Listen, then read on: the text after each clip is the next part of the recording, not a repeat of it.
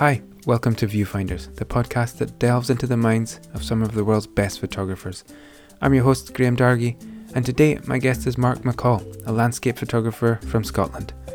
Mark's work has been featured in the London Times, the Herald, Outdoor Photography Magazine, Landscape Photography Magazine, Practical Photography, and he leads photography workshops for leading tour company Light and Land.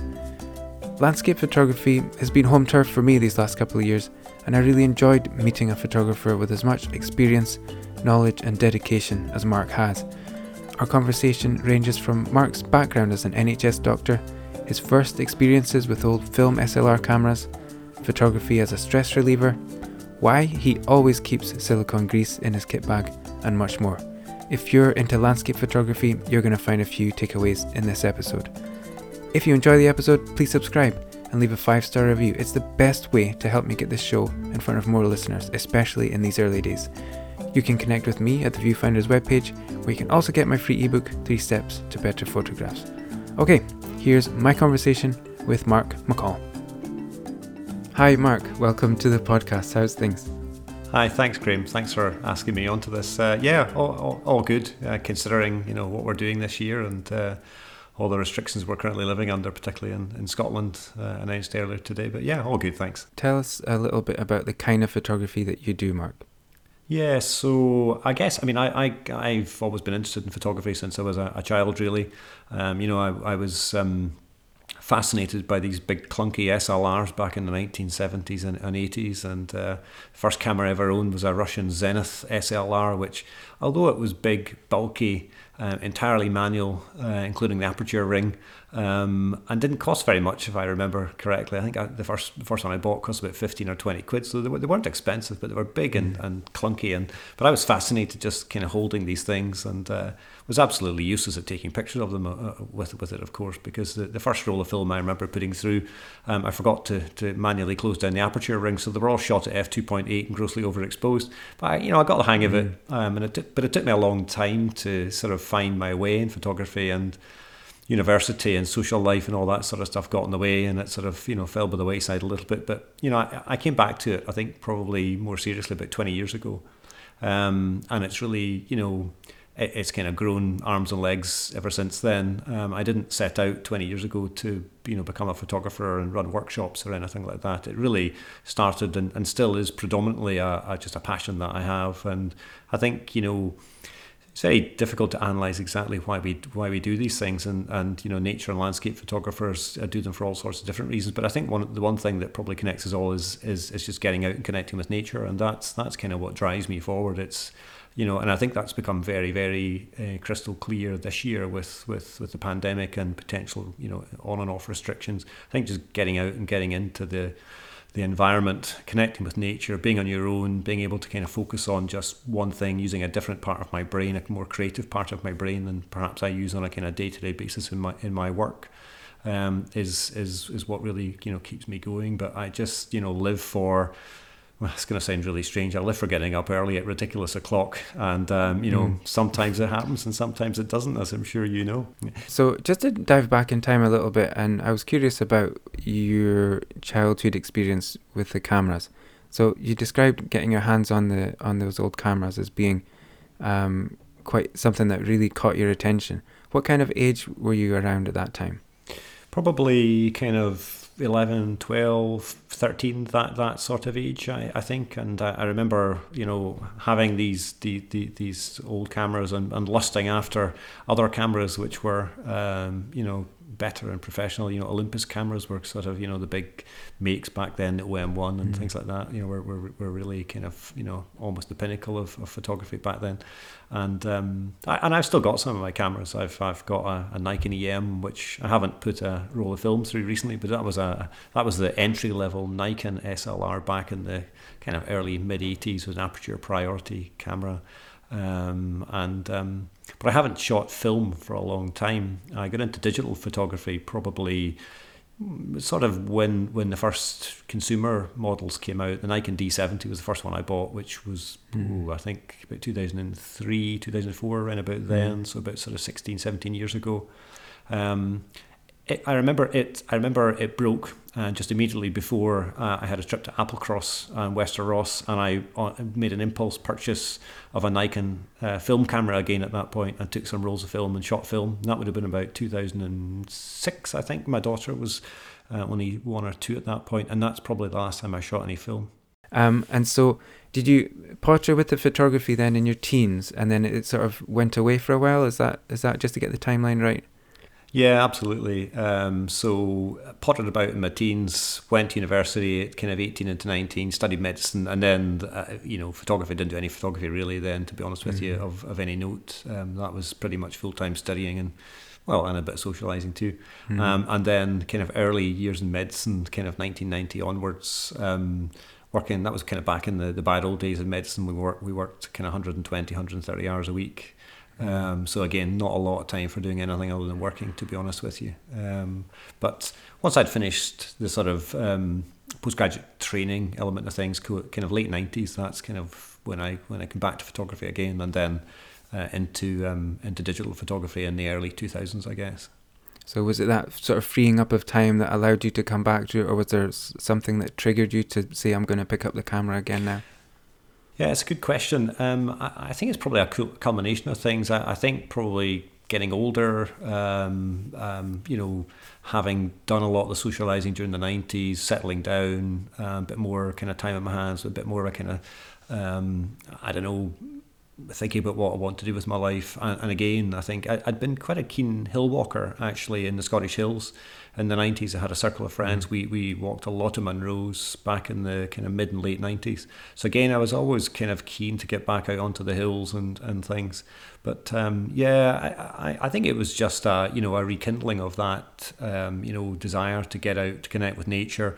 And when my daughter was born, it's time becomes, even as you'll know, you've got a young family. So I mean, time becomes very constrained, I think, when you're looking after young kids. But you do need some time to get away and kind of just a bit of time on your own and get back to nature again. And that's probably part of what drove it too. So that sort of culmination of just needing that something to do for yourself, wanting to get out into nature, and I think if you're into walking, photography is a good complement to that hobby, I guess, as well, isn't it? Yeah, I mean, I think the other thing is that I certainly have found that as time has gone on, that there is this, with photography, there is this sort of, and I'm sure many people will recognise this, it's we go out, we have a session, we might have a few days away, even just a morning shoot or an evening shoot or whatever, and that satisfies this itch that has to be scratched every now and again. But I find that the scratching of the itch becomes more and more frequent with time, and I need to do it more and more often. So what does that give you then when you go out for that morning? I know for me that it can be hugely refreshing, and I don't want to put words in your mouth, but what does that do for you? Yeah, I mean, it has the potential, I think almost irrespective of whether I come back with something successful or not, it gives me a bit of a buzz. I love getting out there. I love standing behind the camera, usually on a tripod. As I said earlier, often it's silly o'clock, just waiting on dawn light appearing. And if it happens and I get some nice images, then that's great. If it doesn't happen, I don't feel any pressure. I used to feel pressure, I think, to get images, years and years ago, but I don't feel that pressure anymore. I've got a fairly big back catalogue of images now, so if I don't get images on a particular shoot, I'm not that bothered. But certainly you get a very big buzz and a big high, and I'll go back with a big smile on my face and feel a lot happier with life in general. And so I'm interested to ask, if you're a doctor, I suppose I'm making a big leap of imagination here because I have no idea, but you're diagnosing, you're analysing, you're putting clues together as to what might be going on with somebody. What from that learning, from that skill set, from being a doctor, I wonder what can transfer into your photography. Have you noticed any sort of transferable things that you do in both disciplines? Yeah, for sure. I mean, perhaps less around the technical aspects of making images, but I think the one thing that I found that's transferable from my job as a doctor is communication, and it's being able to communicate with people actually, which is what's led to me running workshops. Yeah, I think if you're an effective communicator, which I think doctors have to be, then you can probably pretty much talk to anyone about anything, and you have to be able to communicate across all kinds of levels and be able to explain things. So it's definitely communication. I've had a long-standing interest in medical education, and I've held some positions in the health service in relation to medical education. So that's been, kind of organising training and training courses and all that sort of thing has been quite helpful actually in transferring across to running workshops and just being organised as well. I mean, I think I think as a medical professional, you have to be pretty organised in your work. We're busy, so I think just having organisational skills is pretty important too. But I mean, it's definitely a different part of my brain that I use when I'm taking images and making images compared with what I'm doing during my job as a doctor. They're almost entirely separate, I find. But yeah, I think those probably are the transferable skills. So just on that point, is there any... I was wondering if there's a tension between those two different parts of your thinking, or if it's just one relieves the other. I think the photography helps my work as a doctor in many ways, in that it's a bit of a stress reliever. I mean, I think if you've had a difficult week or a difficult consultation or whatever, and I think we all go through ups and downs in our day jobs. I think the one thing that will get you away from that is for me anyway, is to go and take photographs. And again, it's about connecting with nature. And there's no question that whenever I'm out, particularly if I have a number of consecutive days when I can take photographs, I don't think about work at all. I don't take those problems out into the field with me at all. In fact, it's quite the reverse. I think it helps me forget them, and it helps me probably become a better doctor because I don't take these problems home with me. I don't carry lots of baggage. Looking at your feed there and on your website, you've been in some amazing places, really, all over Scotland. Iceland, Faroe, Lapland. You seem to really like cold places. If there's one experience that stands out among all of those, because each time you're out there in some of these amazing locations, it's a great experience. If there's one moment that really stands out as unforgettable, what would that be? Wow, that's a difficult question, having been to all these places. I would say probably Northern Lights. I mean, I think I probably can't get enough of watching Northern Lights inside the Arctic Circle.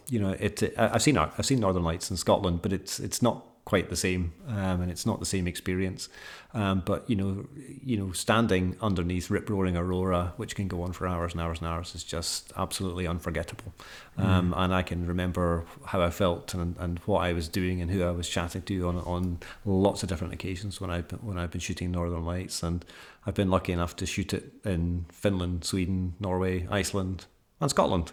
And it's been. I think that's, for me, that's probably the one standout thing that I've done in my life photographically. So if there's a best place, I don't know if this is an answerable question, but what would be the best place to go for that? Well, I think Tromsø is probably an ideal place to go to, which is up in the very north of Norway. It's relatively easy to get to. 2 flights probably from most of the UK. I go from Edinburgh and up to Tromsø. You spend about 5 or 6 hours flying, but it's so different when you get there. And from Tromsø Airport, I've seen me get off the plane and 2 hours later be photographing aurora literally within 2 hours of getting off the plane. I've done that on a couple of occasions. So I think Tromsø is probably one of and around there is probably, for me, is probably one of the best places in the world to shoot aurora. And every time I've been there, I've seen aurora. Okay, so if you go to a place like that, you know what you're looking for, the aurora. And I suppose with a lot of landscape locations around, it's possible to go out with something in mind. Do you shoot that way, or how much are you planning and how much are you sort of flexing in the moment when you're out shooting? Yeah, I think it's really important to be flexible and open and not go out with preconceived ideas, because I've found that if you go out with preconceived ideas of where you're going to shoot, be it nighttime or daytime, it'll probably not happen. I think if you've seen a picture, for example, you've been influenced by a picture either consciously or subconsciously, and you want to, go out and sort of try and capture something similar to that, I try not to do that. And I'll try not to do lots of research on locations that I go to. I'd prefer to go there and actually just have a look myself. I mean, I think I wouldn't say that I don't look at some things on Instagram when I go to a new location, but I think it's important to go out there with fresh eyes and not be overly influenced by that. But for sure, I think you need to be open-minded and flexible when you get to a location. And I would tend to go somewhere, recce it first, and then go back when I think the light is right. But even then, I think you have to be flexible, and you have to accept the fact that sometimes you need to just shoot things that are maybe perhaps you hadn't planned on shooting, depending on where the light is or depending on what the conditions are like. So really, really important I think to be flexible. So when you get in that spot and you know this is more or less the place for you, do you have any sort of compositional guidelines or particular ways you're looking to arrange things? And maybe that's not the best way to phrase the question, but simple guidelines that you might follow to help find your way to the final picture. I think, I tend to sort of break it down into sort of, the timing, the light and the composition. And I think these are the kind of three key elements for me. The composition is important, but I think without light, often things won't work. If you could have a very, very strong composition, then it can work almost irrespective of what the light is doing. But what I teach on or what I try to teach in my workshops is a bit of patience. And it's not about bagging lots of images, but it's about trying to get an image. And if we get an image on a day shoot that we're really, really happy with, then that's great. And I would be prepared to wait for the light. And if that takes a wait of several hours, then so be it. If it doesn't look as though the light's going to happen, then potentially I'll move on. But if I think it's promising, then I think patience and waiting are really, really important in landscape photography. And certainly that's the feedback that I've had from workshop clients. In terms of, obviously, people will have heard of rule of thirds and all the rest of it. And I think that these are important. And I think, lead-in lines are important too. I've certainly found that I have over time become perhaps a little bit more, in terms of lead-in lines and rule of thirds, a little bit more flexible with all of that. I'm not particularly keen on very obvious lead-in lines. I would probably try and avoid that, avoid the obvious. But I think, in terms of, skyscapes, landscapes, 2/3 sky, 1/3 foreground, or the reverse are probably things that I kind of look at initially, either from my own pictures or if I'm looking at through someone else's viewfinder as a kind of starting point.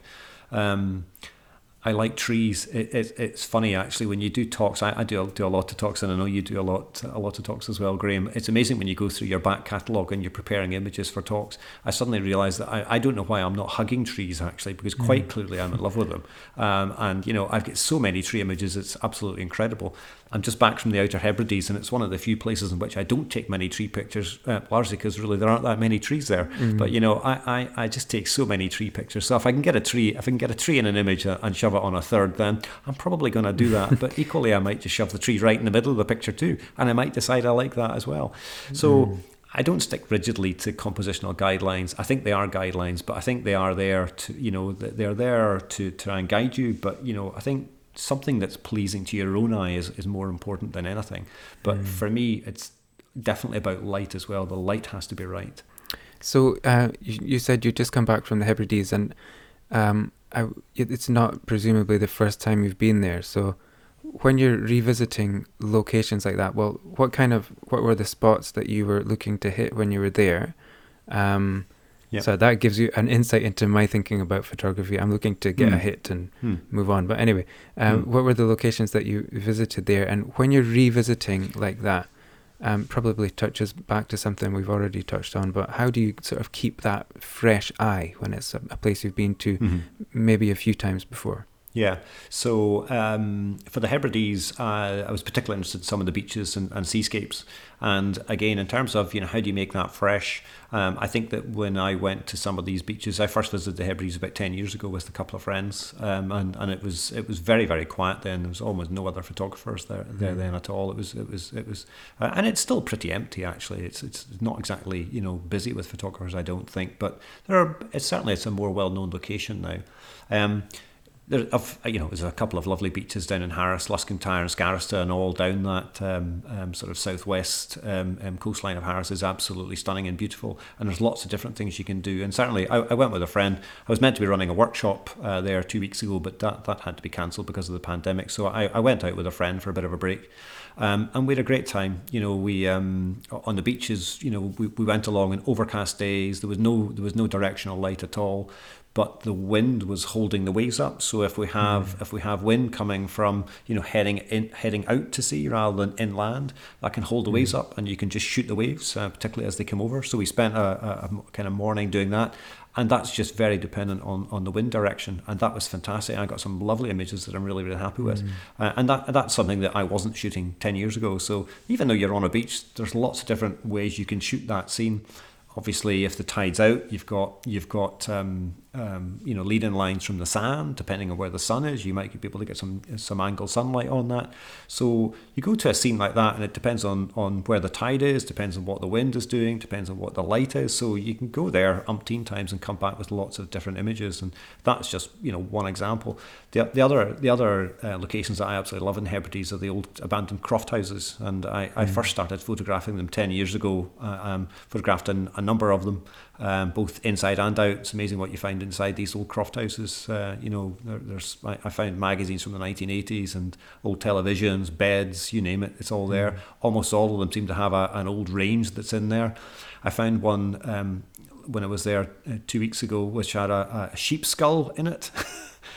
Rather strange, slightly macabre looking, but interesting nonetheless. And I think it's important to photograph these things, and important to photograph these buildings, because they won't be there forever. And I think if nothing else, they're a record of a bygone era that has moved on. Some of them are really beautiful and in beautiful locations too. And I found one or two abandoned croft houses that I hadn't been to before, that I hadn't visited, that required a bit of a kind of kind of romp across moorland for kind of half an hour and just exploring. So that was fantastic. That was great.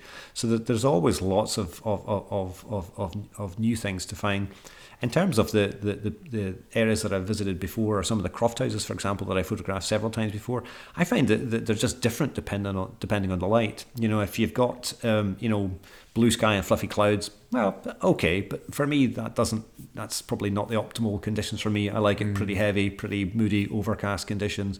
Maybe kind of storms kind of blowing in and blowing away. That's maybe shooting at that kind of overlap of when you've got maybe some rain just coming down, just going off, some stormy clouds, but light just breaking through. You might have 30 seconds to shoot that shot now, and then it's gone. Those kind of conditions are my favourite, and that's why I like going in September, because in Scotland the weather in September, October is just so changeable, and you get great light like that. So it's the season of rainbows.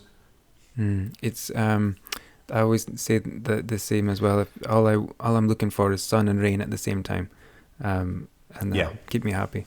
Looking at your photography, I see a very high standard throughout a broad range of work, and obviously you've been at it a long time. So your landscape shots are very immaculate. I was going to say, and you've mentioned it already, but your astrophotography is really, really strong.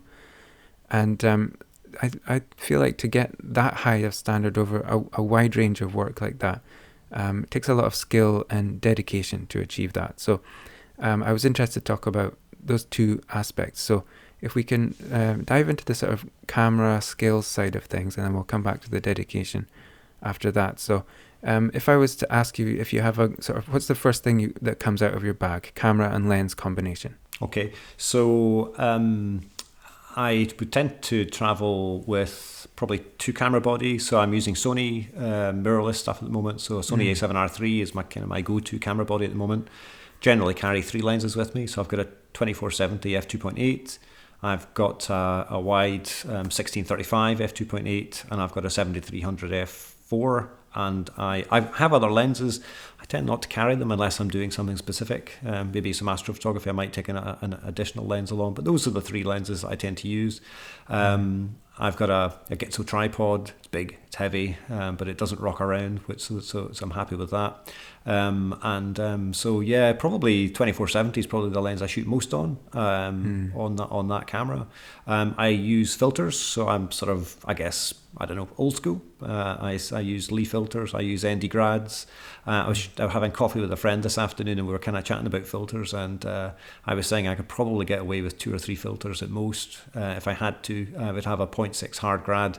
I'd have a 3-stop ND, and I might have a 6-stop ND, and that's probably it. I rarely use a polarizer.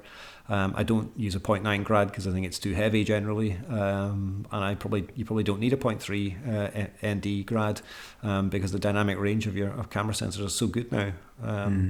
And that's one thing that I've noticed, and I think that's why astrophotography's come on so much. The camera sensors are so good now, but also the dynamic range, particularly of all of the cameras now, is very good. But Sony and Nikon in particular, I think dynamic range is just incredible. You can almost shoot for highlights and bring back detail in the shadows now. And but I still feel that I want to get the picture right in camera, and I want it to look good on the back of a screen, because I think I'm much more likely to process that image than if it looks, blown or overexposed and things. So I still use filters. I like to get the exposure right in camera.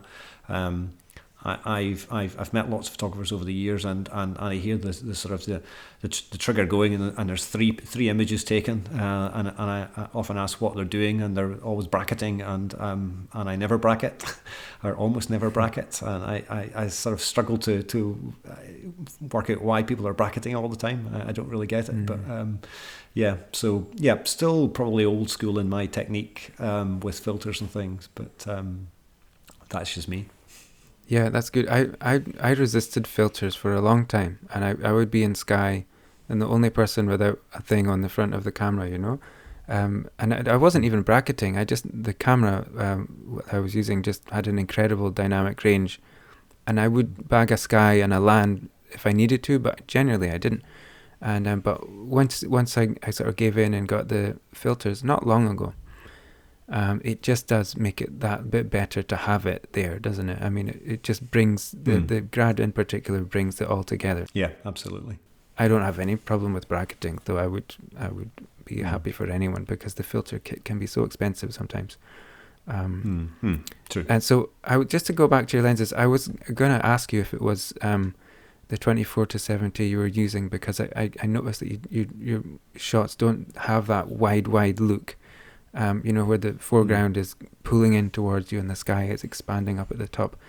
You just find that 24 is a more comfortable place for you? For sure. I think my photography has evolved over time. I think my images have become simpler. I try to include, when I'm looking through the viewfinder, I'm thinking about what really needs to be in this picture, rather than how much can I get in. And I think there's a tendency when you buy a 16-35, you have to shoot everything at 16 millimeters. And I was guilty of that many years ago. I have to try and get as much in as possible. Absolutely, I don't think that now at all. And with the 24-70, I think it certainly fits the focal range of what I'm shooting at most of the time now. But as I say, most of the time I'm looking and I'm going, how can I simplify this? How can I get the most impact out of this? What are the crucial elements in this? What needs to be left out? And I think what's left out is as important as what's left in. That's great advice. This is getting really nerdy, and I'm sorry to ask this, but are you using a ball head or a band tilt head? It's a ball head. It's really right stuff ball head. It weighs a ton, but right. it could probably withstand a direct nuclear strike, I would think. It'll outlive me. So do you tend to use there would be a viewfinder, spirit level built into your camera, presumably? Is that the one that you would use? Yeah, absolutely. Yeah, I'm tending to. Yeah, I used to have these little things that went into the top of the hot shoe, but I'm not using those anymore. Yeah, the built-in spirit level on the back of the camera is what I tend to use. I mean, actually, if we think about what these cameras can do nowadays, it's absolutely incredible, really. Just to go back to the camera briefly, the mirrorless camera, what advantage is that giving you? Yeah, that's a good question. I mean, I think there are pros and cons there. I think obviously you're with big megapixel sensors. One of the concerns is, if you have a mirror that's slapping up and down all the time, it's about camera vibration. And I know that when the Canon 5DS, for example, came out, that was a concern. you don't have that with mirrorless cameras, so that's less of a concern. They're lighter, there's no doubt about it. They're smaller, they're lighter. I was a Canon user up until about 4 or 5 years ago, and before that I was a Nikon user. I've settled on Sony now primarily because the sensor was just so good. They make sense. They make the sensors for Nikon, and I think that Nikon buy them for a reason. And I think the sensors are primarily, if your starting point is image quality, then I think that's the first thing you have to think about is how good is the sensor in this camera. And secondarily for me was ergonomically, how does it feel? I've got used to the Sony. It's taken me a little while. I think the iterations of the A7 R series have got better and better. But the downside is dust spots. I think, there's no doubt, I think they do hoover up dust more than SLRs do. And I've certainly found that I'm cleaning the sensor more often just with a blower brush now than I ever did. And perhaps doing a bit more cloning out of dust spots, particularly if you're doing contrasty shots. So if you're shooting into the sun, almost, it doesn't matter how clean you think you've got the sensor, you're still going to get some dust spots and things on the final image that's going to need to be cloned out. But overall, I think that the weight reduction, I've probably shaved about 1 kilo in weight off my carry-around kit by going mirrorless, which has been great. And they've just become so good. They really are. It seems to me that everything's going to be mirrorless eventually. I think the advantages grossly outweigh the disadvantages. We're getting frame rates which are silly. I'm using what's regarded as a landscape camera, but it can still shoot 10 frames a second. That's absolutely phenomenal. For the wildlife photographers, you can shoot 20 frames a second now. It's just absolutely incredible. I think there's certainly the big horses out of the barn in that regard. And when Nikon and Canon went in to the mirrorless, when they really went in, maybe last year or so, when they took out their SLR equivalents, I thought this is the nail in the coffin for the SLRs, really, isn't it? Yeah, absolutely. Just to go back to what you were saying about dust on the sensor, and we're getting really, really, really nerdy now, but what kind of aperture setting are you using? Because I'll be shooting at f11 or so, and you don't see the dust spots are not as sharp. Where are you on that range?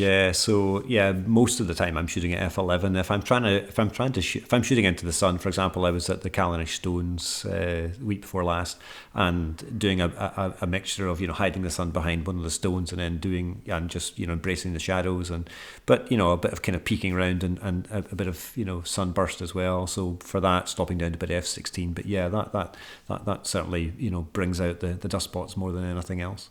But yeah, most of the time I would say I'm shooting about f11.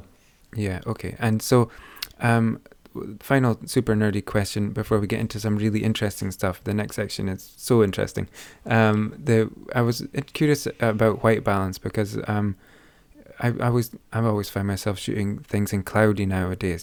It just seems right more of the time than not. What do you have anything to say about white balance preferences? No, not really. Quite often I leave it on auto white balance. I suppose it depends what I'm doing. If I'm doing shooting star trails, for example, then I'll set it to a particular white balance, but rather than leave it on auto white balance. But often I'll just leave it on auto, and I'll play around with the temperature. In Lightroom, I'm using, in terms of post-production, I'm using Lightroom probably more and more. I think a lot of photographers are finding that Lightroom is becoming more and more powerful, and you can do a lot of post-production stuff on Lightroom. I was brought up on Photoshop, but I'm doing so much more on Lightroom. So I'll often just adjust the temperature to what I remember it as, or indeed what I want it to be. I don't think as photographers and landscape photographers we need to have to be slaves to the truth. I think that I want my pictures to look realistic, but there is an artistic element to it as well. That if it looked very cold and I want to warm it up a bit, well, that's okay. That's then the prerogative of the photographer to do that. Yeah, and the tools allow you to do so. So I think it's all fair game. Absolutely, and I think the grad filter in Lightroom too. You can warm up the foreground and cool down the sky. There's lots of things you can do. So powerful now. Okay, more interesting section, or maybe not. I'm going to ask you about your clothing because I think this is really important. You're out there in the cold for a long time potentially, and it's fine when you're carrying your bag and you've got your heavy tripod, as you said. You're making your way into your location, but once you get there and you stop still in the location, it can get cold really fast. So are you I'm just trying to find the least boring way to go at this, but you're going to ask me what my underpants brand are. I wasn't going to go as far as that, but I was curious about your layering, because I think I've discovered merino last year, and this has been a revelation for my lifestyle. What are you doing with regards to layering and footwear? I'm really interested in your footwear. People are tuning out now. Okay, so layering, yeah, absolutely. Layering, merino wool. I've got a number of merino wool base layers, and absolutely, I agree with you. I think they're fantastic and they're great, well worth their money. You just don't want to tumble dry them. That's the main thing, or else they end up fitting your dog. Layering. So I tend to have a base layer, often merino wool. I'll have a fleece. I have a bright red fleece. I pretty much wear everywhere I go photographically, and depending how cold it is, I've got a couple of Paramo jackets. I think they're very good. They're great because you can re-treat them with nick wax, and the water just beads off. So for the Scottish, so for 3 seasons, I think in Scotland they're really good. I think when it's raining and it's not too cold, I think that's fine. Certainly when I go to the Arctic, they're not warm enough, and you need something a bit warmer than that. So I've got an Arctic parka that I tend to take with me. Footwear, I have got sort of Scottish mountain hiking boots that I tend to wear. They're waterproof. I was wearing them on the beaches of Harris and Lewis recently, and they were absolutely fine. Kept my feet dry all the way through. I've got some decent wellies too. I've got some Arctic Sport Muck Boot Arctic Sport wellies, which I've taken to some very cold places with me, and they're great. I've certainly been stood in minus 25, minus 30, and my feet are still nice and warm with those. Hands, I think, are probably the one thing that I struggle with a little bit. I've got a condition called Raynaud's phenomenon, where I get a bit of kind of spasm of the blood vessels in my fingers, particularly the right hand. So the kind of cold and wet Scottish climate tends to be the worst for that. So I find it much worse actually in Scotland than I do when I'm in the Arctic, actually, because it's much drier there. So actually keeping my hands warm and dry is probably the biggest challenge for me, and I could probably open up a shop selling outdoor gear, particularly gloves. And the current gloves that I like the most in the very cold climates is by a company called the Heat Company, who make I think they started off making gloves for the Austrian army. And they have little pockets in the front and back where you can put hand warmers, and you can they're mitts that you can unzip, and it'll bring out little wool gloves that you can operate the camera with, and then you can put your hand inside the mitts, and that you can have hand warmers inside them. So I find they're actually really good in cold climates. Okay, that's great. I'm going to put the link for that in the show notes, because I think people will want to see those. So I realized someone listening to this who was not into landscape photography may not realize the importance of that section, but to me, I thought you just despair when you see people out there with Converse and leggings, because it can turn so cold so quickly sometimes. Absolutely. You'll know the saying for landscape photography is to get there early and stay late. So I think you already alluded to you're quite happy with the early mornings. So that's not a challenge for you to get up early and drive a couple of hours to the location. You're not really dragging yourself out of bed for that, no? No, not at all. No pain, no gain. I find getting up is not hard actually, but especially when I'm going to a good location and I don't sleep, I'll get kind of anxious-y, and I'll even have dreams. I was in Glencoe last November, and I was really anxious to get this shot of the waterfall with the buckle, and that was the shot for me that I wanted to get. So I was really stressy about that, and I dreamed the night before. I was just dreaming about being in the location, and so when you've been planning a trip, say to Tromsø, Lofoten, even Skye, or places that are quite accessible for us, do you get that kind of anxious energy? Yeah, absolutely. I certainly find, I think you kind of alluded to it, that actually, difficulty sleeping, actually, particularly if you're getting up, pretty early, could be an issue. And it doesn't matter what time I go to bed at. I go to bed and think to myself, okay, well, I can function in 5 hours, I can function in 6 hours, whatever. But yeah, it's not unusual for me to wake up, immediately before the alarm was due to go off, and perhaps had a kind of fitful night. That's probably the norm for me. If I'm doing consecutive nights if I'm running a tour or something, it's probably much less of an issue, I think, because I'm not thinking particularly. I'm more thinking around about just making sure I get up and clients are okay and hoping we get some decent conditions. If I'm doing personal photography, yeah, if there's a particular shot that I really want to get, or I haven't been out for a while, then yeah, absolutely, I do understand completely what you're saying, and it's not unusual to rock up to Glencoe. It's a 2.5 hour drive from where I am, maybe on 3 hours sleep, and then try and shoot, for maybe 4 or 5 hours, and then, by early afternoon, I'm starting to flag a bit because I've had, very little sleep. So, yeah, I think we can probably both identify with that. Let's move on to printing. I think I saw a video on your YouTube channel, and printing is quite important to you. How important do you feel like it is to have that final printed image? Yeah, really important. When I was a member of CAM, I'm still a member of Air Photographic Society, although I'm perhaps not as a regular attender at it as I used to. But when I was entering competitions, printing was always the thing that I entered, and I did my Distinction PAGB award back in 2009, and that was based on prints. That was based on 15 prints that had to be of international exhibition standard. So that was always based on prints. So printing for me has been a big thing for a long time, and I think there's nothing quite like holding a print. There's something about the tactile ability to feel that lovely bit of paper and see the colours and see what it looks like printed, and putting it behind a frame and putting it on a wall. I mean, I think for me it's the final it's the final piece of the jigsaw of putting together that image, and I know that's something that Charlie Waite has alluded to as well in many of his.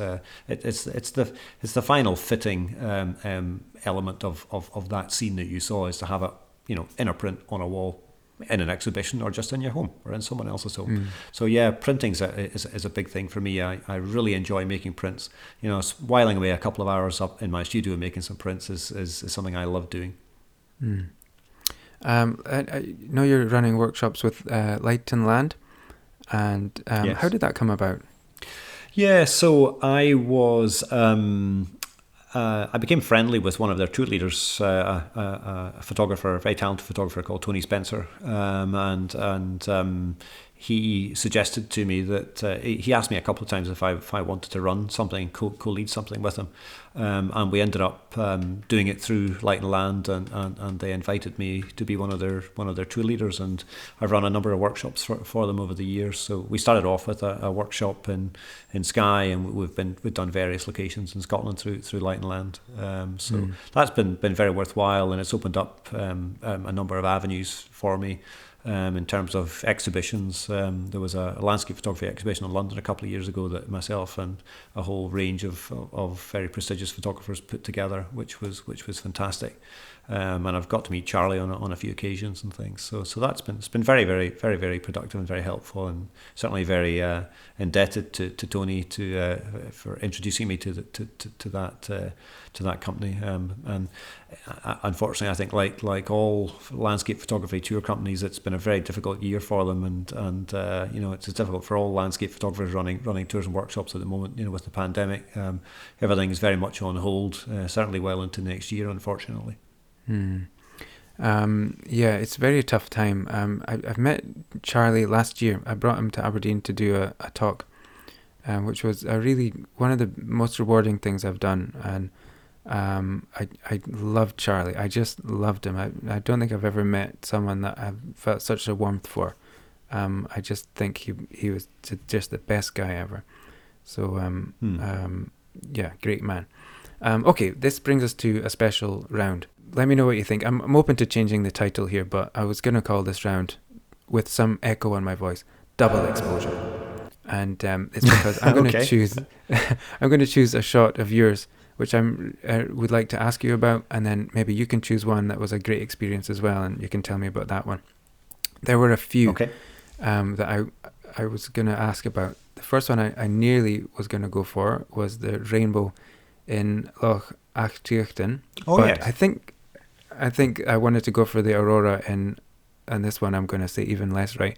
Is it Jökull? Jökulsárlón. Yeah, that's the one. The aurora one it's in Iceland, isn't it? because it Yeah, seems yeah. that's the one I was going to ask you about. There seems to be icebergs in the foreground and the aurora Yeah. over the top. Can you tell me a bit about that shot, or just the experience of being there? Yeah, that was amazing. So that was shot, I think, probably 6 or 7 years ago. And that was driving. We just touched down in Iceland, in Keflavik that day, and had driven across, and that was en route to the hotel. And I was still in my jeans and my and a jumper, but I wasn't wearing any of the gear that we alluded to earlier on in the podcast. So I really was unprepared, and my tripod was still in the suitcase, but the aurora was just too good, and so we stopped. Just got everything, got stuff out of the suitcases, put on a heavy jacket, and got down to the water's edge. And what made that image for me a very pleasing image is the reflections. So it wasn't the most spectacular aurora that I've ever seen, but it reflected beautifully, and it just made the image work really, really well. So it was a great experience. There's an interesting story actually, because the image. Or a very similar image I subsequently saw several months later in the national press, and I wondered how my image had managed to win the astrophotography, the astrophotographer of the year, or whatever it's called. There's a competition. There's one of the potties out there, and it's for astrophotography pictures. It's a very prestigious competition, and in fact, it was won by a chap who was standing right beside me at the time, who took exactly the same. We took exactly the same shot, and he entered it in this competition and won it, and won. Well, I think it was a pretty decent cash reward too for that image. So. But it was amazing seeing it and seeing his take on it and how he had processed it and things. And it was a great image that he shot, but very, very similar to one of the ones that I did too. Great experience, and that's I'm always saying this, but one of the things for me with photography has brought me to so many incredible experiences I just wouldn't have had without photography. So it sounds like one of those. And so, is there a particular picture or experience that you've had that you'd like to tell me about, that's either it was just a great moment, or it's moved your photography along, or turned you a corner for some reason? Anything special? A great moment. You alluded to a picture at Loch Achtriochtan in Glencoe last year. That was a kind of day of rainbows, and it was one of those days where I had a bit of time. My family were doing something else. My wife was I think she was working, and my daughter was away at some friends. So I had a morning and an afternoon to nip up to Glencoe and take some pictures. And it was one of those kind of days of kind of sunshine and showers. And after I shot the picture of the rainbow in Loch Achtriochtan, I then drove down into Glen Etive, and I saw this very, very heavy cloud in front of me as I headed down the road down Glen Etive. And anybody that's down that road knows, as you go it goes on for a little bit, and you often pass some deer. Some very heavy cloud, and then there was torrential rain. The rain was just absolutely biblical. But out the other end, just towards the end, there's a little lochen down that road called Lochen Ur. And just as I approached this lochen, the rain started to ease off a little bit, and I could see the sun in front of me. And as I pulled over on the left-hand side, there was this most amazing, intense double rainbow as the cloud just sort of drifted up towards the buccal, and I managed to sort of just jump out, no tripod, didn't have time for any of that. There was still rain coming down, and just captured this rainbow down at Glen Etive. And it's not my best picture, but in terms of a recent experience, it was absolutely incredible. It was so intense. It was just crazy driving down there, just because I was conscious that there might well be something, a pot of gold at the end of it, as it were, and there was, and it was just a great experience, and an experience, one of these things I'll never forget. And as you say, Graham, I mean, it's just amazing how photography takes you to places and gets you doing things that you otherwise you would just never ever do. I mean, I've visited so many places and gone to so many different countries and that I would never have gone to. So I've got photography to thank for that. Great experience. Thanks for sharing that. Okay, another special round here, and work with me here. It's a quick fire round, and I wanted to call it Motor Drive. Okay. Does that make sense? Okay. Okay. Okay. Number one. Okay. Okay. Okay, wide angle or let me know if you have any other suggestions for the name of this round. I'm open. Okay. Number one, wide angle or telephoto? Oh, difficult. I've got to choose one. I'll go telephoto. Okay, coffee or tea? Oh, definitely coffee. Head or heart? Head. Okay, this is a really tough one. Beatles or Rolling Stones? Beatles. Okay, what was the last great book, movie, series, album you experienced? That's easy. I've just finished all 3 series of The Fall on television. Set in Northern Ireland, Gillian Anderson. My wife's even basing her clothing choices on it now. It's great. Okay, you're the second person who's mentioned that to me today. I was speaking to a mum in the playground today who described it, and I was like, well, it sounds kind of gory, but anyway. Oh no, it's fabulous. Well worth watching. Good, The Fall. Okay, I'll put the link in the show note. Okay, expensive lens cloth or just the corner of your shirt? Can I go halfway house and say Tesco's or indeed other brands that are available? Microfiber cloth, 5 for about £2.50. Oh, cheap lens cloth. Didn't see that coming, honestly. Okay, and what's a weird thing I could find in your camera bag? A weird thing you could find in my camera bag. Some silicone grease. Okay. Follow-up question. Why do you have silicone grease in your camera bag? When I go on workshops, I like to be prepared. So I usually take some silicone grease for tripod legs and other things. And I usually also take a roll of Gorilla Tape for holding things together, because you never know when things are going to fall off. I've had a tripod leg fall off up at the Old Manor store before, and I spent a morning trying to buy super glue in Portree. So that silicone stuff, whatever it was, that, you know how the legs can get a bit tacky with the salt water, maybe, is that to help free that up? Yeah, sand and grit. Yeah, that's good to know. Okay, favorite photographer right now?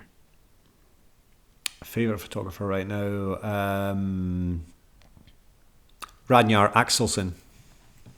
Okay, say it again. Ragnar Axelsson. He's an Icelandic photographer who shoots exclusively in monochrome, and he has shot lots of things, not only in Iceland but in the Faroe Islands, in Greenland, particularly the people, huskies, that sort of thing. I've got 1 or 2 of his books, absolutely fantastic. Picked up one of his books in Keflavik Airport. So, and he's on Instagram. Great. Okay, I'll put the link in the show notes. Okay, last one. When do you feel at peace with the universe?